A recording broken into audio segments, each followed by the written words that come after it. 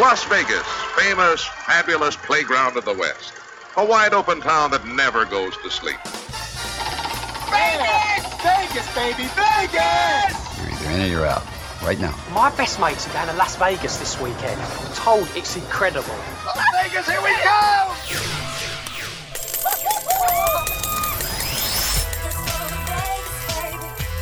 Pack your bags and get ready for a different kind of Vegas experience with someone who knows Vegas inside and out.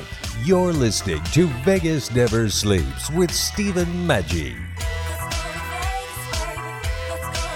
Well, if you're a fan of football, you know the Buffalo Bills are one of the most popular teams in the entire league, and their fan group is called the Buffalo Mafia, the Bills Mafia, and a lot of people belong to that, and people laugh at that and so forth, but there actually is something to do with the Mafia in Buffalo, and Wayne Klingman, otherwise known as Mr. Big, is with us once again. We just got done with a very successful look at some of the Vegas skim and so forth, and we wanted to talk about the Buffalo Mob, because that's all part of this whole national scene. Wayne taught us all about Milwaukee's situation.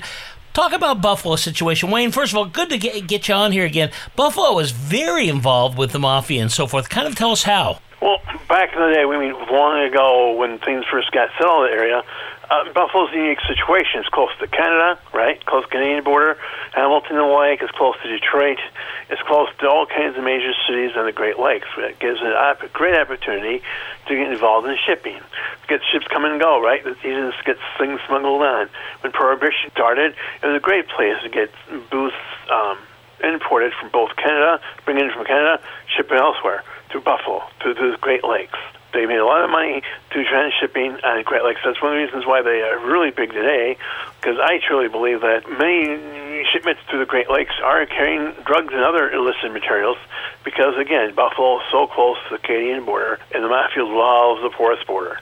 Well, and you captured all this, including what's going on today in this great book called The Buffalo Mob, The Return of Organized Crime to the Queen City. A great book that looks at a city that, when you think of mobs, you don't really think of Buffalo, and yet, as Wayne has taught us, and he just talked about, no geography. It's all about how you transport things in and out and so forth. So when did this all start with Buffalo in your mind then? When was the beginning of when the mob was kind of... In the 20s. In the 1920s, easy. You know, Prohibition was big.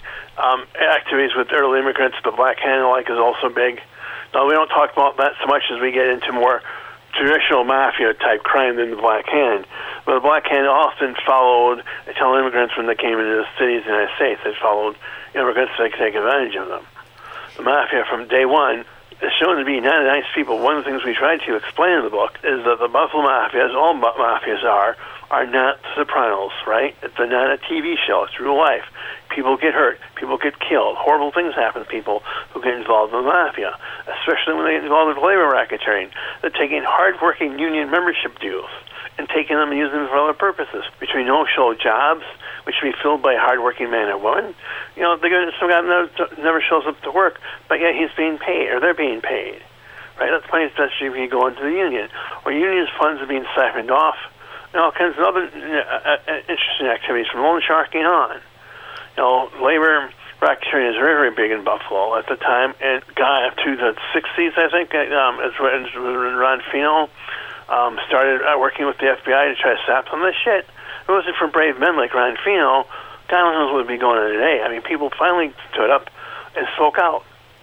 Well, it is fascinating. And when you talk about the Buffalo Mob, too, it is still connected, right, to the families that we hear of in New York and throughout the country. This, in other words, isn't just a local thing. It's all tied into the national and international scene.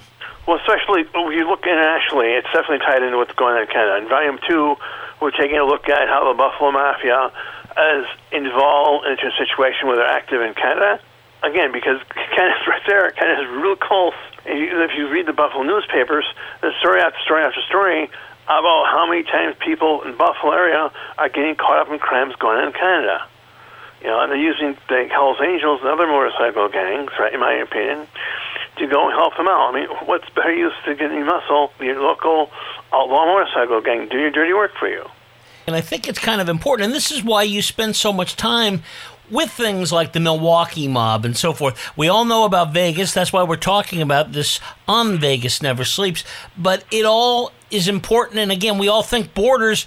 All of us think, of course, because of today, the southern border, Mexico and so forth. But you're right, a lot of the stuff came from Canada, and Canada wasn't one of those countries that was left alone by the mob, right? I mean, Canada was infiltrated by the mob in the same way that America was. Absolutely. Canada found its way to the Mavericks grips, without a doubt. I mean, the Italians, 99% of Italian immigrants come to the United States are really good, honest, hardworking people. But there's always that element that's not so much. The element comes here, too. The element comes where the people go. They learn to take advantage. Again, it's the Black Hand back in the day. Let's go and take advantage of these people. You know, what recourse do they have? So what's even going on today within the Hispanic community being victimized by some elements of the Hispanic gangs? Let's take advantage of our own people. Who they can complain to? Being now with Hispanics, especially new immigrants from Mexico, back in the day, Italians, the Black Hand. You know, Mr. Big, you talk about this a lot, and our listeners are fascinated by it, and that's basically this whole idea of the mob, and it's really, when you come right down to it, it's kind of a good guys, bad guys type of thing, and it's this battle that's fought constantly. People die, as you said before. So let's first of all talk about the mob itself. Who were some of the leaders in the Buffalo mob? In a brief way, kind of just tell us how this all lays out. We look at the beginnings of the mafia in the city of Buffalo, right? We're going to take it to what's going on in the 20s, and we're going to take it to Volume 2 and Volume 2, 3, into what's going on today, especially as it comes to civic and government corruption. I mean, the strength of in my opinion, strongly, the strength of the Buffalo Mafia is dead, is far, far, far from reality. Even in the 60s and 70s, they were doing such things as taking toxic chemicals and mixing them with fuel oil and selling them to the members of the public. Can you imagine that? Can you imagine toxic chemicals being mixed with number 2 fuel oil so you can burn it in your home for the winter time like we have now? What's going to happen to little Jane or to little Jimmy? Breathing it, those fumes. Right? That's horrific stuff. Absolutely horrific stuff. This is going on right now, right? This is not something we're just talking about strictly history, because a lot of people feel like, oh, well, that's, like you say, it's The Sopranos, it doesn't really exist. It's going on as we speak. There's many court cases going on. There's at least one federal court case going on now in the city of Buffalo, talking about what's going on with Buffalo and people that's alleged to be part of the mob. They're being charged with, among other things, sex trafficking. And we're taking a close look at that one. We're keeping a close eye on that one, because a lot of interesting people are involved, to include members of the DA. Can you imagine that? The DA agent might have been corrupted into interacting with the members of the mafia. I mean, just because we want to have respect for those hardworking men and women out there in law enforcement doesn't mean some of them can't be corrupt. Even going back to Capone, we find out that many people in law enforcement were corrupted. Can you resist that amount of temptation? How hard it would be? Well, you know, and again, this is the same old story. It's about there's opportunities to make money, and really, when you come right down to it, this comes from greed, right? I mean, there's an opportunity to make money in a city like Buffalo that's had some tough times. It's a kind of a gritty city. It's one of those places where you can go if you've got the hardworking approach and you don't care about right and wrong, you can make some money. Well, the thing is, this is too interesting. I think as you say that, some of the biggest things that are slowing down any involvement with the mafia in the city of Buffalo is now we have legalized gambling. You don't have to go to a local bookmaker to make that football bet, to make that hockey bet, to make that basketball bet. You can do it. You can do it online. You know, you can go to local bookmaking, which has all been legalized, right? You can do FanDuel, Dual Kings, what are they called, whatever system you want to use, which has been licensed by the state of New York. You don't have to go to that no-good bookie back in the day. You can go and do it legally. You know, it's interesting to see if the Buffalo creates a new stadium for the Bills, will they in fact have an office of an official bettor bookmaking place there? We'll be able to go and bookmake bets at the football game. Because the fear when I was growing up as a kid was, you'd never put a team in Vegas because there'd be a chance of corruption and so forth. But as you bring out, actually, it's very easy to do it. Anywhere there's a stadium, you can gamble. And this is part of the issue. All of a sudden, it puts into question all of that. So anytime you see a game and you see something that doesn't make sense, the first thing that's going to be going to minds is, did somebody get involved in it? And it does make it easy for somebody to get involved in things that you wouldn't even notice, but you just change a point here, a point there. It could be millions of dollars. Well, just is an author I would highly recommend by the name of Declan Hill, who talks about it in his first book called The Fix, which is when he looked at soccer. He went around the world talking to different people that are fixing soccer games. And thinking that they're back fixing soccer games back in the day, what might they be looking to do today? That's what the NFL, the NBA, and other professional sports organizations make sure that the players take the classes on this is what the mafia will do. If they get their hooks on you, they'll get you hooks on you big time. Be careful. Don't get involved with the shady people. Watch who you go out with on dates. Watch out who you hang out with when you're not playing sports, because they want to look for you. They want to look for that weakness that you might have that they can get you hooks in you from, because they want those ability to shave that point. It's a good thing you're a prolific writer, because there's so much to cover. Besides, of course, you've written about Milwaukee, you've written about Buffalo, Vegas, there's no question. Are there some other cities around the country that maybe people don't think of? I mean, you always go to New York and L.A., but are there some medium-sized cities where there's been a lot of criminal activity that the locals know about, but really nobody else? That's a good question. We know that the cartels are getting more and more involved in American cities. I think that Chicago has the outfit still right. They're getting more and more of a cartel presence. I live close to I-90, what runs north-south from Chicago into the Canadian wilderness. And we know that Chicago is basically run criminal enterprise by the Sinaloa cartel.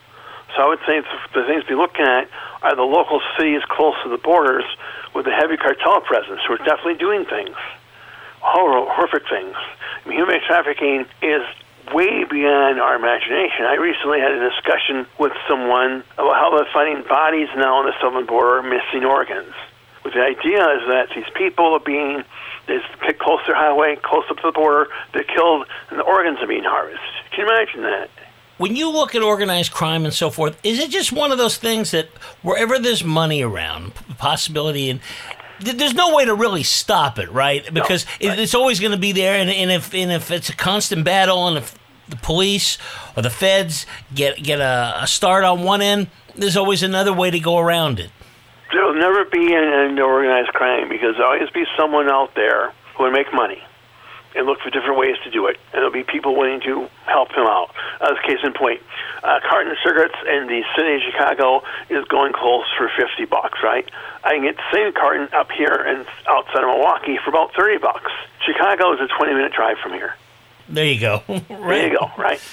Absolutely. And we've seen that even in things like recycling, where somebody figures out there's a different return in one state than another, and if you can find a way to get it there, it makes sense. There's money to be made. There's money to be made. I mean, back in the day, we all play, I should say we all, but most of us probably played bar sports at one time, right? You buy that square, that local Sunday football game, right? That's not going to hurt anybody, right? And I think most of the gambling situations aren't going to hurt anybody either, in my opinion. But at some point, the ability of a football team to be convinced to throw a game or two, not necessarily by the players, but by owners. What happens if you get an owner involved in a football team or baseball team or basketball team that might need money bad? So it makes some bad trades. So they pull people out because they have that ability to do that, and it really screw up situations. I mean, we have to be, in my opinion, paying attention to what's going around us. I agree with you, and I think one of the ways that we can really kind of keep an eye on this is to look for these places and look in places that maybe nobody else looks at, and that's what's great about this book. You've got to get it. It's called The Buffalo Mob, The Return of Organized Crime to the Queen City. You don't have to live in Buffalo to find this fascinating. It really is, and it gives you an idea of what's going around, and it may be coming to a city near you. If I can end on this note, Buffalo's debating and building a stadium for the football team, right? I've read estimates that would build it for either $1 billion with a B or $2 billion. It's going to be run at price lines because stadiums are not cheap. They're going to use the public money, taxpayers' money, most likely to build most of it. So the question I have for the people of Buffalo, the people who live by these stadiums, is this: what mechanisms are in place to make sure that the right people are getting these contracts and they're not being taken advantage of by organized crime? They asked those questions when it happened in Nevada, but really that has to be asked everywhere for the precise reasons that you brought up before. So it makes sense. Well, I mean, just think if the mafia gets involved in the stadium and they get the popcorn concession.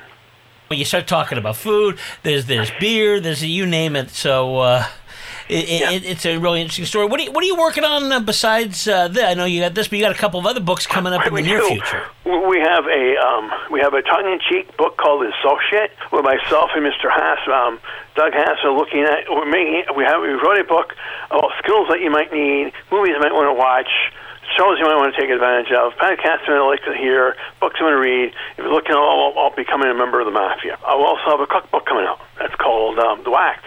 Be 50 recipes for you to be able to make at your local Mafia headquarters if you have to go to the mattress, right? These are some of the books coming out. We have one coming out probably in the fall on Prohibition and rum running in the Caribbean. We have a book coming out on mysterious Hollywood sex crimes. We're busy people here. Busy.